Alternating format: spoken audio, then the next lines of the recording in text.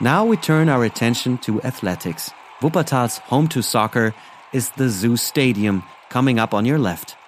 The arena was built in 1924 and is something very special. Take a look at the main stands we are just passing. The historic facade was preserved when the facility was rebuilt in the 90s. Up to 25,000 soccer fans can watch the local team play. Incidentally, we are almost as fond of our football club as we are of the suspension monorail, even though the players' success isn't always as reliable as the monorail. Don't be frightened when you look down. Although the river has disappeared, we haven't lost our way. We simply have turned into the stretch of track that runs above the street. From here onwards, for the remaining 3 kilometers or so, we will be traveling over terra firma.